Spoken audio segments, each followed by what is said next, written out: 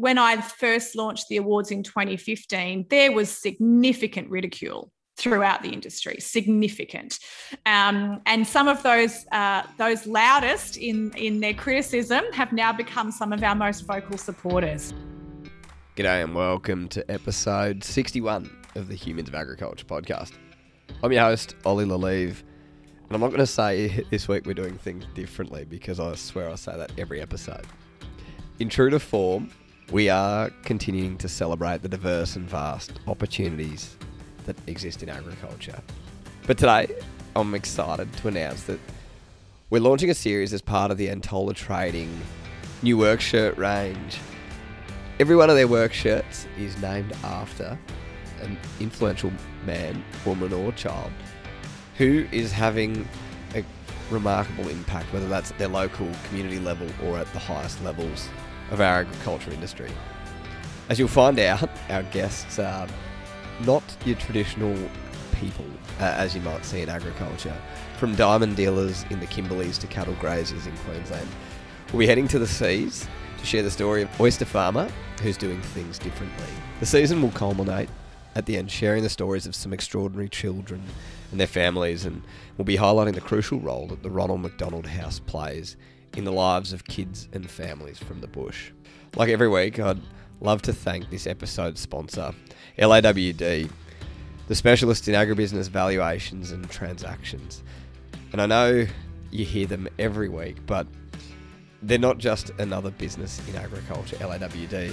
I guess they really came on and believed in the vision and the importance of what we're doing in terms of building and celebrating everything that is agriculture. So to John and the whole team, thank you. And you can check out more about their work and their people at www.lawd.com.au.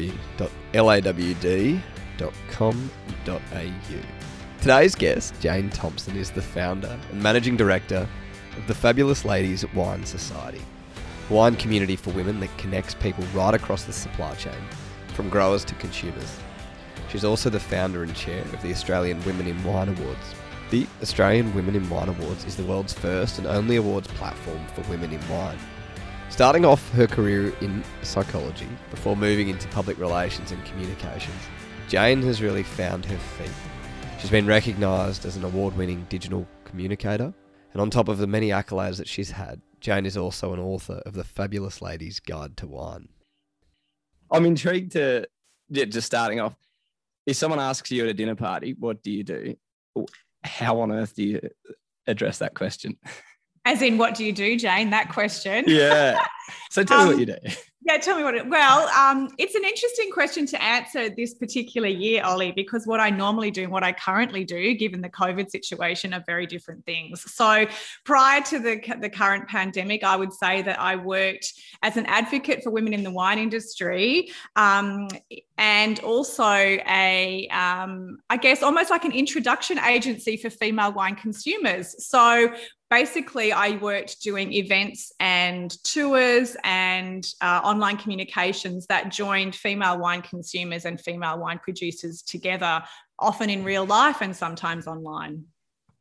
Yeah, wow. And I guess on top of the other things you're doing, so you live up in Byron Bay, so it's not quite in a wine region. You're also a pecan and beef farmer as well. So you wear an incredible number of hats.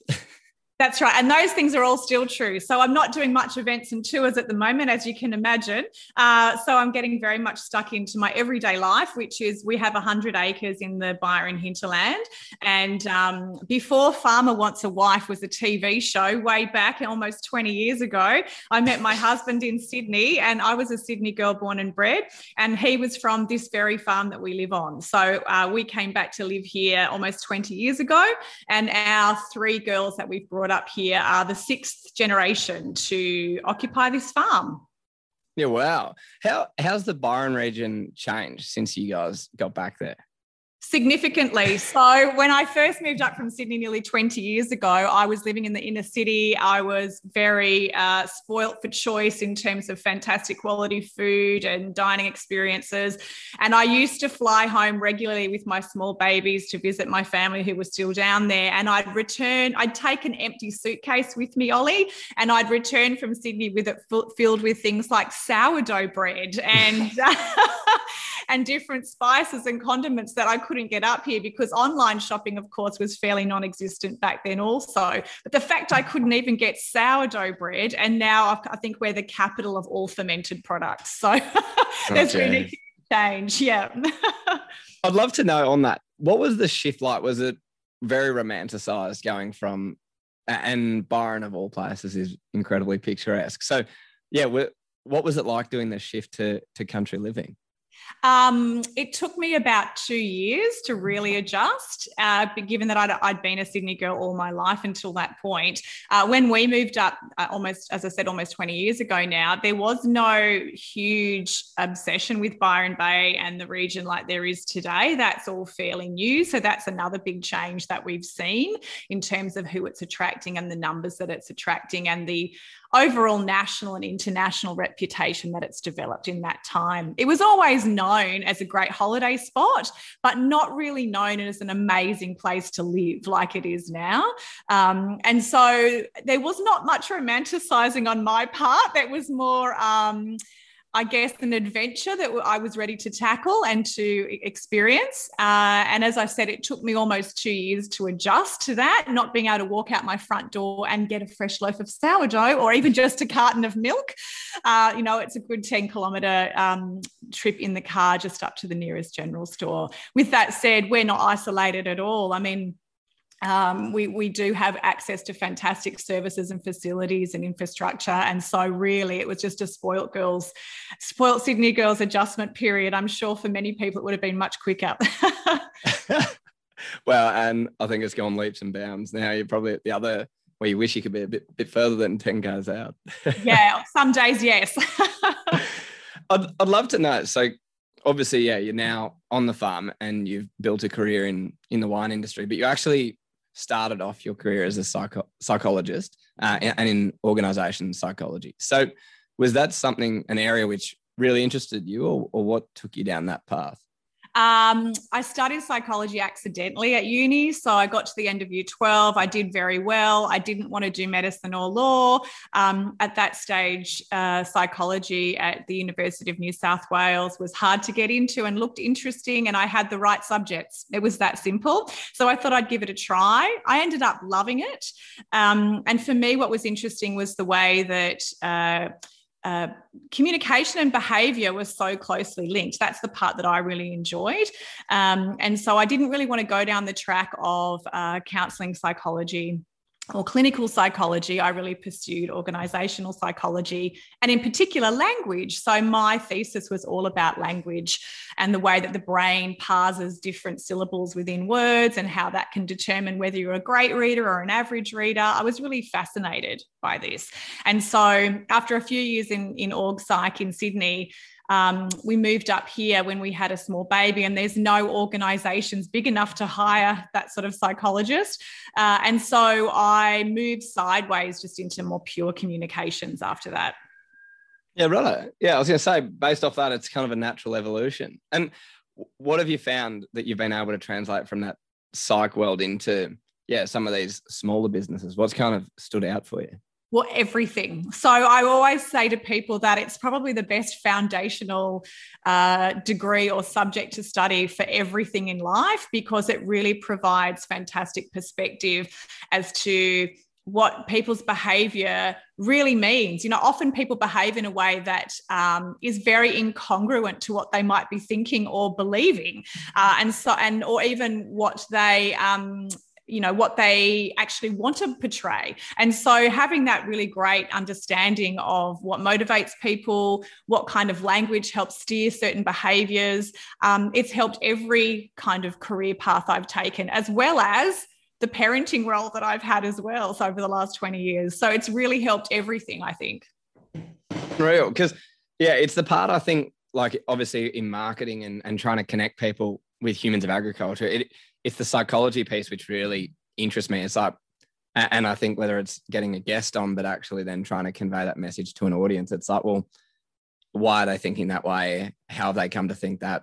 And how do you kind of translate that to others? So it's fascinating. And I love it from the psych piece. It is so much of how people think and why do they think that way ultimately that drives anything, whether it's how they accept information or build loyalty towards a business or brand. Exactly. And most therapy that people do is about, sharing their story and looking at their story differently and being able to retell their story or reshape their story internally into a way that is more healing and brings understanding and that sort of thing. So communication is at the key to even understanding our own selves.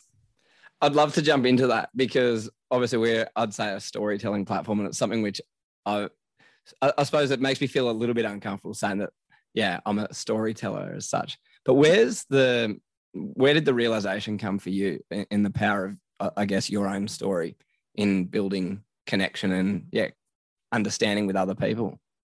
Well, I think as humans, that building connection is fundamental to who we are, and it's connection that makes us healthy both inside and out. They have, data will show you that people who are lonely actually end up having and lack connection actually end up having physiological responses to that. Increased risk of heart disease, increased risk of stroke, increased overall risk of death comes from something as simple as loneliness. So human connection and human connectivity is absolutely primal to who we are. And being able to harness that, appreciate that, and develop those skills, as well as recognizing just how important it is. So to prioritize it in your life, I think is something that I've always been fascinated in. I really value, and I bring to even something like the Fabulous Ladies Wine Society. That's all about human connectivity, bringing people together and then communicating about wine in a way that's inclusive, that creates relationships, that is making people feel valued. All of those things are very fundamental to what I do in my normal business. And I think has been the secret to why the Fabulous Ladies Wine Society started off being something that was online, was going to purely be online. And within 12 months, actually became a real life events and tours company. That's how important that connection was, I think, to people who were involved. And have you found amongst your members this year, the last 12 or so months, have you guys gone backwards as a business or community? Look, I don't want to sugarcoat it. It's been absolutely catastrophic. So last year we kind of just managed to scrape through after cancelling and postponing 12 months worth of events and tours, including international tours. They're not cheap to do. And so then I put my head down and waited it out like most other people, and took the plunge around March, beginning of April. Well, first of all, when JobKeeper stopped, and secondly, because the advice at the time from all levels of government and business was that the second half of 2021 was when everything was going to be starting back up again. And so I started to plan for the second half of this year, more tours, more events, and really get going again. And I had a lot of support from our members, so much support. And we held 2 events, one in Sydney and one in Melbourne. And I've then spent the last 6 weeks cancelling and postponing everything else that we have planned for the next few months. So it's been very brutal. But look, I certainly don't feel alone. There's going to be thousands of stories like mine out there. 18 months, we had a very valuable, very thriving business with several staff. And right now we don't. So, there's going to be lots of people, not just in agriculture, but across the board, for whom this is a very, very tough time. Yeah. No, like I've been thinking about it a bit myself as well. Like there's been opportunities, or there's one in Victoria. Hi, I'm Pia, horticulture and sugar analyst at Rabobank, and I'm here to share our latest insights on Australia's vegetable market. Did you know in 2023, Australia produced over $5.8 billion worth of vegetables, though only 4.3% of this was exported? Like many other countries, the Australian vegetable industry relies mostly on its domestic market. In fact, only 7% of global vegetables produced are traded between countries. But we are starting to see that trend change. Global trade is growing at a faster rate than production, and countries with low-cost production are seeing the highest growth rates. You can learn more about trends in the vegetable market on our latest Rabo Research Australia podcast, Mapping World Vegetable Trade, or reach out to me via the Rabobank Australia social media channels to learn more. I'm based in Sydney now, of all places. There's one in Sydney, there's one up in Queensland, and it's like, well, even as a small business, like the opportunities to actually grow and progress the business. Like many of these events are every 12 months or sometimes every second year. Like I think the ramifications kind of, and the flow-on effects will be real, and there's only so much you can do over Zoom when it comes to, I suppose, growing a business, isn't it? You can't. I mean, and this is where, again, that idea of human connection comes in. And I think we've all realised over the last 18 months, as you've just touched on, Zoom doesn't replace actual face-to-face human connection in any way. And so what you see every time there's a lockdown and a reopening is people, racing out to see each other and to celebrate being together. And certainly a business like mine, which relies on face-to-face interaction and gathering, can't exist at a time like this. When those things are being sort of stopped and started. I mean, just this week, I'm thinking about everybody not far north of me in Brisbane, where the Ekka was cancelled just with days to go, the second year in a row. And, as you say, some of those people, that's a once a year gig for them. So for the second time in a row, that's been cancelled. And I can't imagine the financial as well as personal and mental health fallout from that sort of experience. Yeah, no, it's all too common. I do want to jump in, and I'm wondering if you talk a lot about the human connection, the wine piece. Where did the interest in that industry come from? Sure. So I grew up with a father who was a very active and passionate wine consumer. And then when I was in my very early teens, he actually went and bought a vineyard and started making wine in the Hunter Valley under his own label. He didn't make the wine himself. He brought in a winemaker. He wasn't that arrogant, but he certainly started his own label. And so that had a big influence on me, I think. And I certainly became an enthusiastic wine consumer myself, and discovered that as a woman, that was actually hard because there were very few events and very few wine experiences where I felt included and valued. And even an experience. So I'm in my mid-40s, Ollie. So as a young woman in her 20s, only 20 years ago, going out to a restaurant, if I had a man with me, I was never handed the wine list. That just would never have happened. And so on its own, that single action is not particularly noteworthy. But when it's part of a societal norm, what that says is women don't really know much about wine. We're going to hand it to the man because he clearly knows more. And so that kind of cultural acceptance was pretty widespread. And so as I became more and more interested in wine, I noticed that culture was quite pervasive. And even if I would go to a wine dinner or a wine event, my question was rarely asked or valued. I didn't feel comfortable kind of having those open chats, where men seemed to feel very comfortable doing that. And I just didn't feel like it was a space where I had agency, I guess. And I thought maybe it was just a me thing, but then having some conversations around this with several of my girlfriends who I respect, who are successful professionals in their own right, they confessed a similar feeling. They just didn't feel like it was a platform where they had any agency when they went to any of these wine things. So I thought, why don't we just do our own? So socially, we started getting together and doing our own sort of wine nights and wine chats and wine discussions. And people went, this is actually really good. Jane, you should make this a thing. And so that is how the Fabulous Ladies Wine Society was born. And can I ask, so where it goes from being encouraged from your friends to turn it from this is fun, it's social, we're all having our input, to actually then creating something from it? Was it a no-brainer that you went down that path, or were you thinking, holy shit, it seems like a good idea, but I don't actually want to do it? Yeah, and that's a really good question. I actually wanted to do it, but I didn't know how to monetize it. So that was with some trial and error. I worked out how to do that profitably. And, I basically worked almost for free for the first 12 or 18 months, proving my mettle. I felt like I could do this well, and I felt like I could give real value to wine companies that wanted to work with me. But it was a bit of an unknown thing because most wine companies running a wine event, they do that for free. Or, they partner with their distributor or a venue, and the winemaker turns up, and, there's not a huge cost to them. Occasionally they might hire a wine host, but that's a very occasional thing, where here I was demanding thousands of dollars to come and do a wine event with me. It took a couple of years, but eventually the companies that were working with me, who perhaps I did work for free to start with, went, actually, what she was able to deliver was worth a lot, and we're happy to pay you, Jane.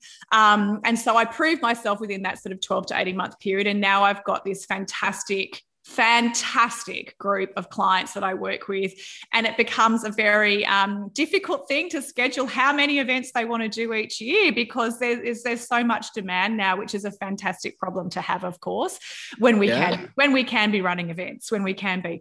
And what the other thing that was significant that happened in being able to monetize this business and turn it into a profitable entity was the very early realization that it wasn't just female wine consumers who were having a tough time, it was women in the industry. Mm-hmm. And so quite early on, very early on, I worked this out and decided to make the business specifically only for women in the wine industry to be part of. And so that jokey kind of definition of an introduction agency is what we became, putting the sisterhood to work by bringing in women who produce wine and introducing them to women who love wine, and vice versa. Because that's a part I'm really fascinated, because you kind of nearly have two target markets. You've got the consumer end, and then you've got people in the industry. So in terms of conversations, there's the industry level, but then there's kind of a broader piece. How did you go about setting up and having, connecting those dots? And was there one that led the way and the other followed?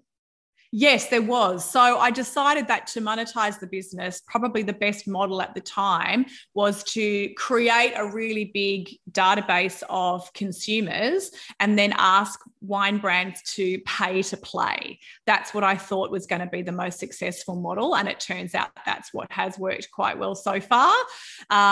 So I focused on developing our membership base, and whenever you become a member of the Fabulous Ladies Wine Society, it's still completely free to do so. And it's the wine brands who then pay to access that audience that we have created, I guess in a similar way to almost any other publishing platform, really. So, if you're advertising your wine in Gourmet Traveller Wine Magazine, that's what you're doing. You're paying for that audience. For me, that's what they're doing. They're paying for an audience, but that audience isn't reading them off the page. They're actually interacting with them in real life most of the time when we're doing events and tours. Yeah, wow. I think I've struggled so much in terms of the Humans of Ag, if you're to, like, the commercial model as such when it comes to connecting people. So with your events, are they run under the Fabulous Ladies Wine Society or? Correct. Yeah, okay. No, they are. Yeah, they're run as a Fabulous Ladies Wine Society event and then the winery. So people go, I'm coming to a Fab Ladies wine event. I know what that's going to be like. Which winery are we going to be introduced to this time?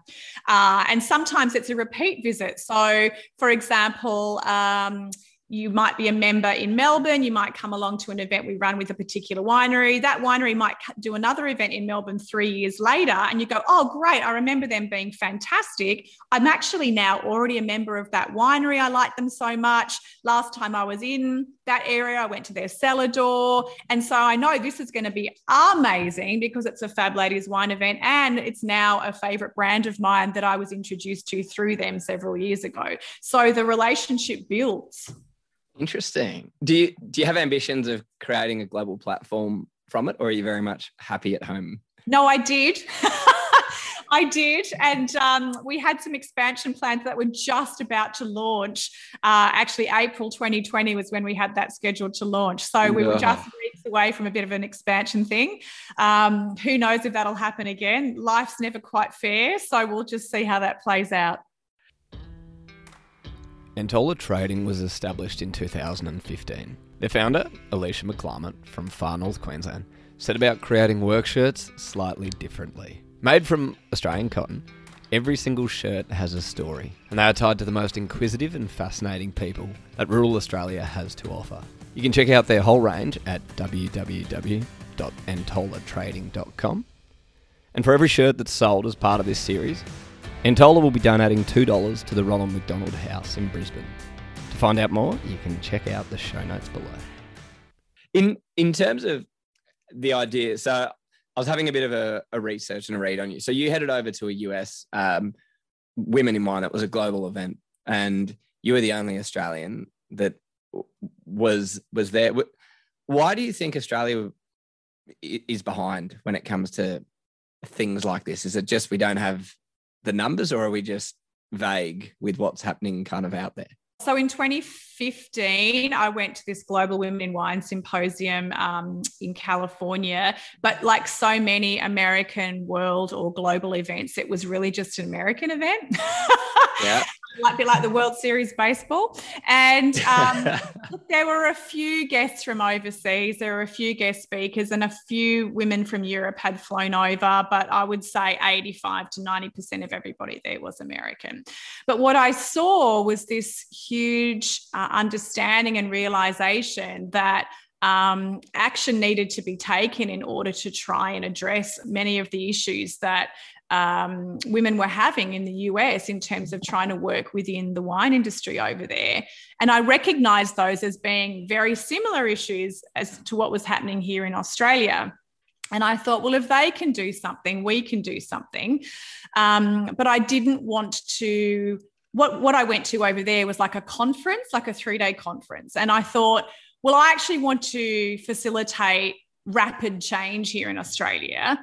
I don't think a conference is the best way to do that, because you're just getting lots of women along. We're just talking to ourselves, when really the people we need to talk to are the people in positions of power, and those people are usually men.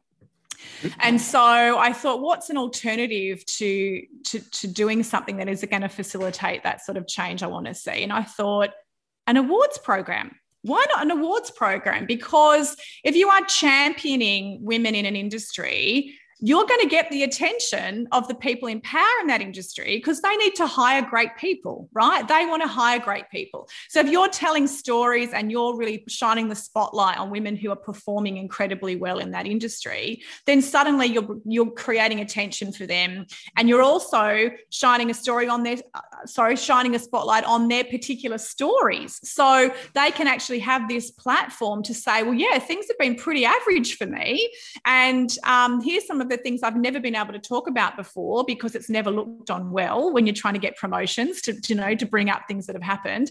But this is what's happened for me. And despite all this, I've been able to achieve X, Y, Z. So we started the Women in Wine Awards in 2015, not long after I got back from that first US conference. And we ran it until, even last year we ran that. So for 6 years in a row.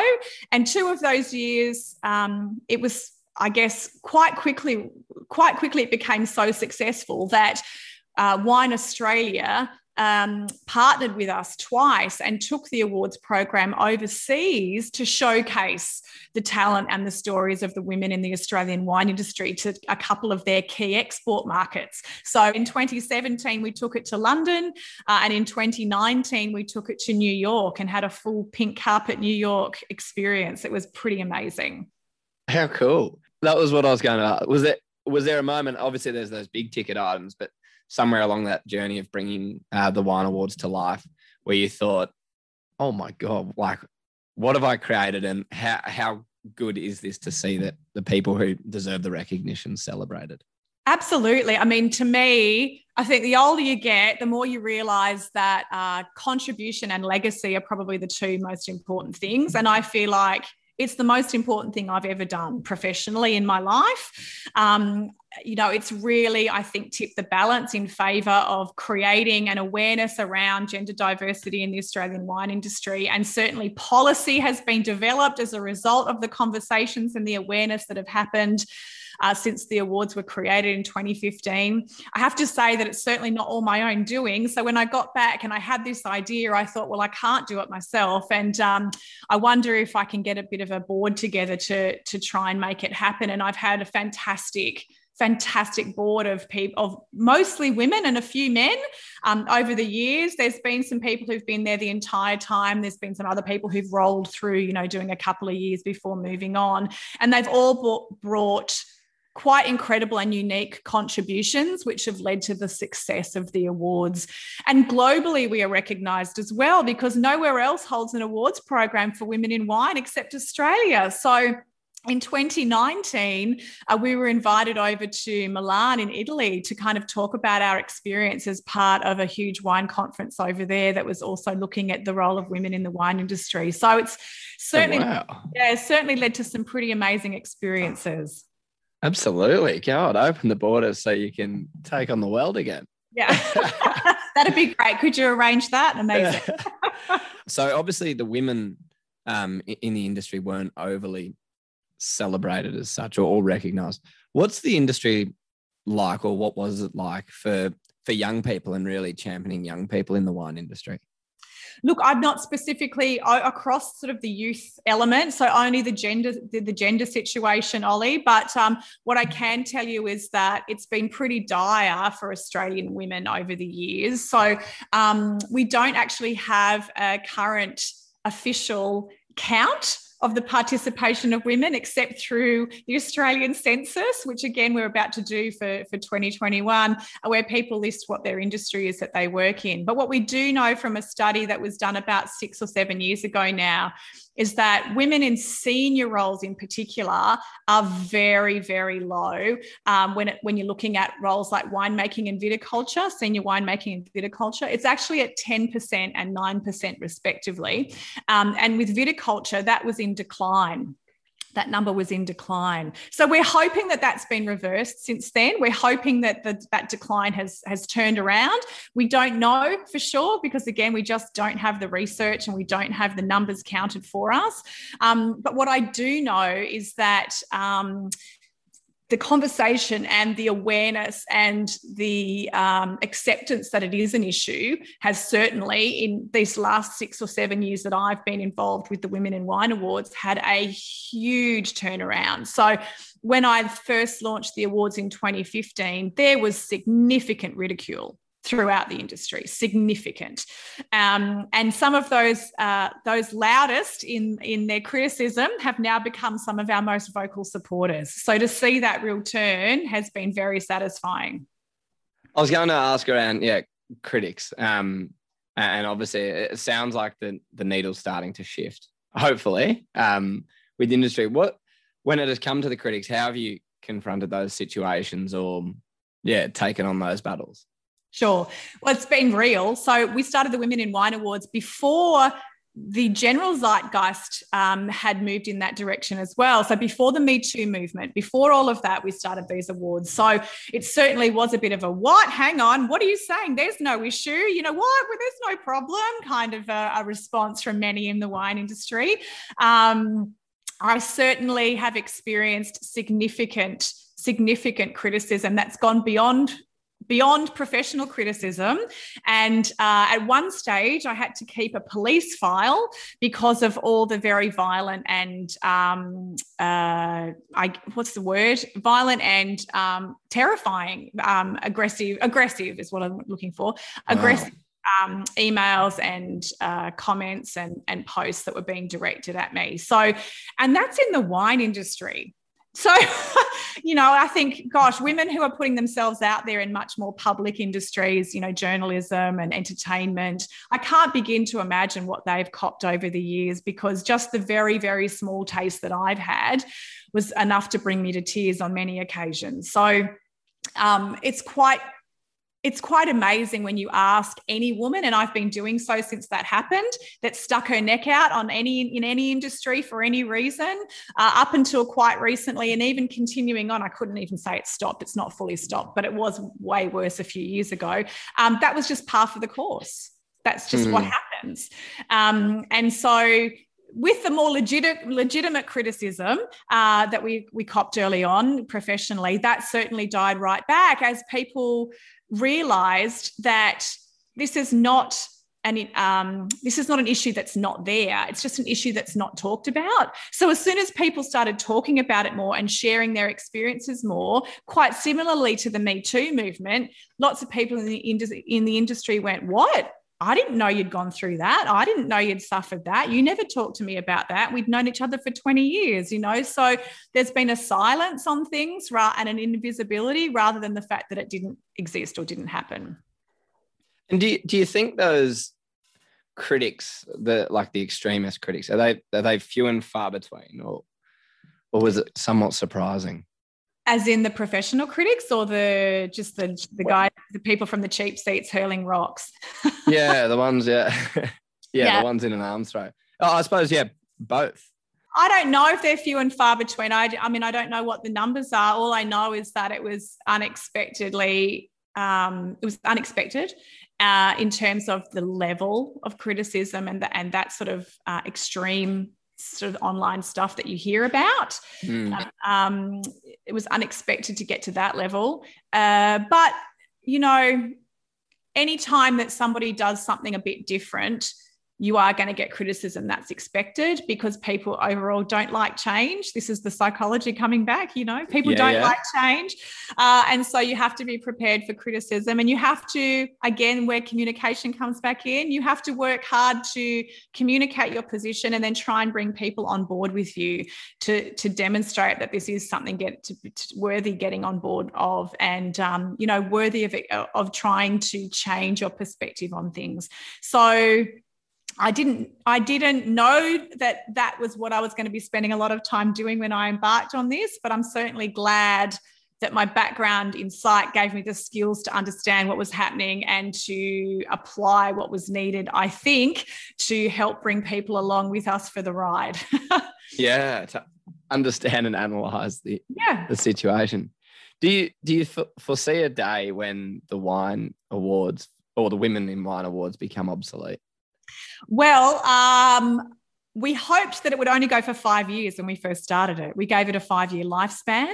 And then in the 6th year, which is when Wine Australia approached us about going to New York, we went, well, absolutely, let's keep going. And then, in 2020, we kept going. And now with the pandemic, we've had to stop it for this year. So it could be, reasons beyond our control that actually lead to the end of the awards. We're not sure yet. At the moment, it's been paused for this year with the hope of being able to continue next year. But again, we only had a crystal ball, right, as to what was going to happen. Wouldn't that be nice? Now, I'd love to, there's a couple of questions which, I'll ask everyone. The first being, around, this is part of the Antola series. So you've now got your own work shirt named after you.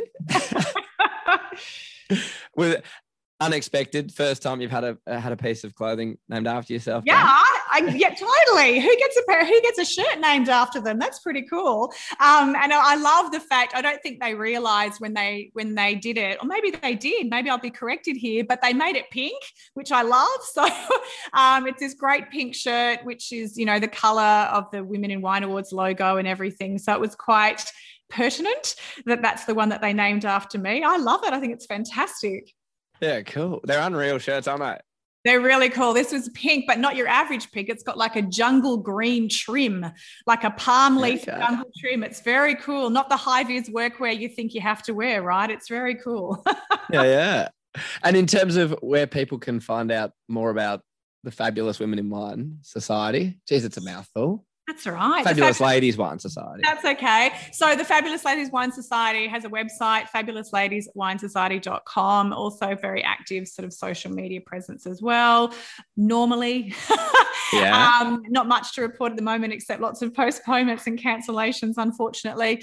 And the Women in Wine Awards as well is womeninwineawards.com.au. So that's paused for this year, but there's a whole bunch of information on there too, including a resources section on the website that gives you a little bit of, background as to why we're still fighting for overall gender equality in the wine industry. And, we are not unique in the agricultural world. Of course, pretty much the entirety of agriculture is fighting its own gender diversity issue right now. I don't think it's any better or worse necessarily in the wine industry. But what I do know is that culturally, when blokes get together and drink, often things aren't pretty. And I think the wine industry has suffered a little bit in that regard, in that, it's been an industry of big egos and lots of alcohol, and it's been dominated by men for a long, long time. And so culturally, I think that's had an impact, and it's really great to be able to get in there and start changing that culture so that it's more inclusive, not just of gender, but of course, all kinds of ethnic, race and backgrounds. I think it's a really important thing to do. Yeah, and that's a true mark of progress, isn't it? When changes can be ugly and confronting, but ultimately, when it comes to including more people and differences of views and opinions, it can only be for the better. Absolutely, 100% agree. The question which I ask every human of agriculture which comes on. So you're heading off to talk at a high school, and I choose year 10 students because I think year 10 is quite an interesting year. You've kind of got the last few years of school, and then you go off into the big wider world.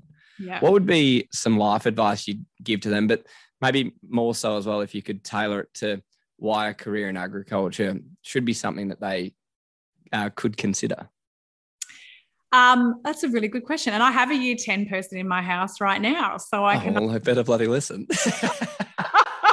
I can identify completely with that age group and sort of where they're at. The advice I would give is, in terms of entering agriculture, I would highly recommend it, because both from my work in wine, which is one type of agriculture, and with my work on the farm that I do here, which is another type of agriculture, you're working in an industry that is vital, that sustains people. And so, if you're looking for a career that gives you feelings of doing something that's worthwhile, then it's very hard to go past agriculture. I mean, you're literally feeding people. And in the wine industry, you're bringing so much joy to people. It's a very hard thing to, it's a very easy thing to love. There's going to be no problems in finding, something that's worthwhile in the world of agriculture to do.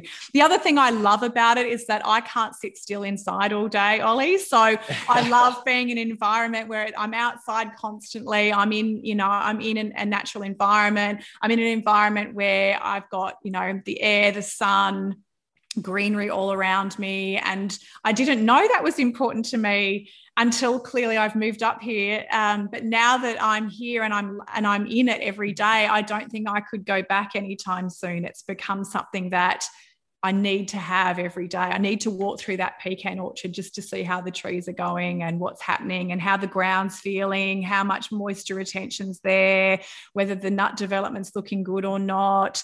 I've got horses. I need to go down and spend some time with them and see how they're going and what sort of training needs they have. There's so much variety, and so much of it's outside. I love it. Oh, it sounds like a shocking way to spend the days. Well, Jane, thank you so much for being part of the Antola series, but for coming on and sharing your story in the background, because I think I would definitely be following you up for some further conversations, because I think what you've done is incredible, and just kind of the passion behind what you're doing really flows through. Oh, thanks, Ollie. You've been a great interview. It's been a great podcast to do, and I'm so grateful to a company like Antola for really highlighting some work that's being done, I guess, behind the scenes in some of these agricultural fields. It's such an honour. Thank you so much. Now, I'm not sure if you guys could pick up or not as part of today's conversation, but I was just so intrigued and actually just wanted to pick Jane's brain on a number of different topics that she talked about, as I think it's a really fascinating area where she's been able to kind of bring that whole supply chain together and in a way that people can understand. I guess that's the beauty that wine has, where it can both be a celebration but also a learning experience, and people really can follow the journey from the vineyard the whole way through. If you'd like to find out more about Jane, you can check out her Facebook page and Instagram in the show notes below, as well as her website. Next week, we'll be sitting down with oyster farmer Ewan McAsh. And as you'll learn, his journey started outside of the oyster industry, but he's really come in and with an entrepreneurial mindset has not only built multiple businesses, but he's also founded tech companies that are shifting not just the oyster industry, but having crossover opportunities elsewhere. Look forward to sharing Ewan's story with you next Wednesday. In the meantime, stay safe, stay sane, look after yourselves, and if you ever want to ask any questions or get in touch, please reach out to us at Humans of Agriculture.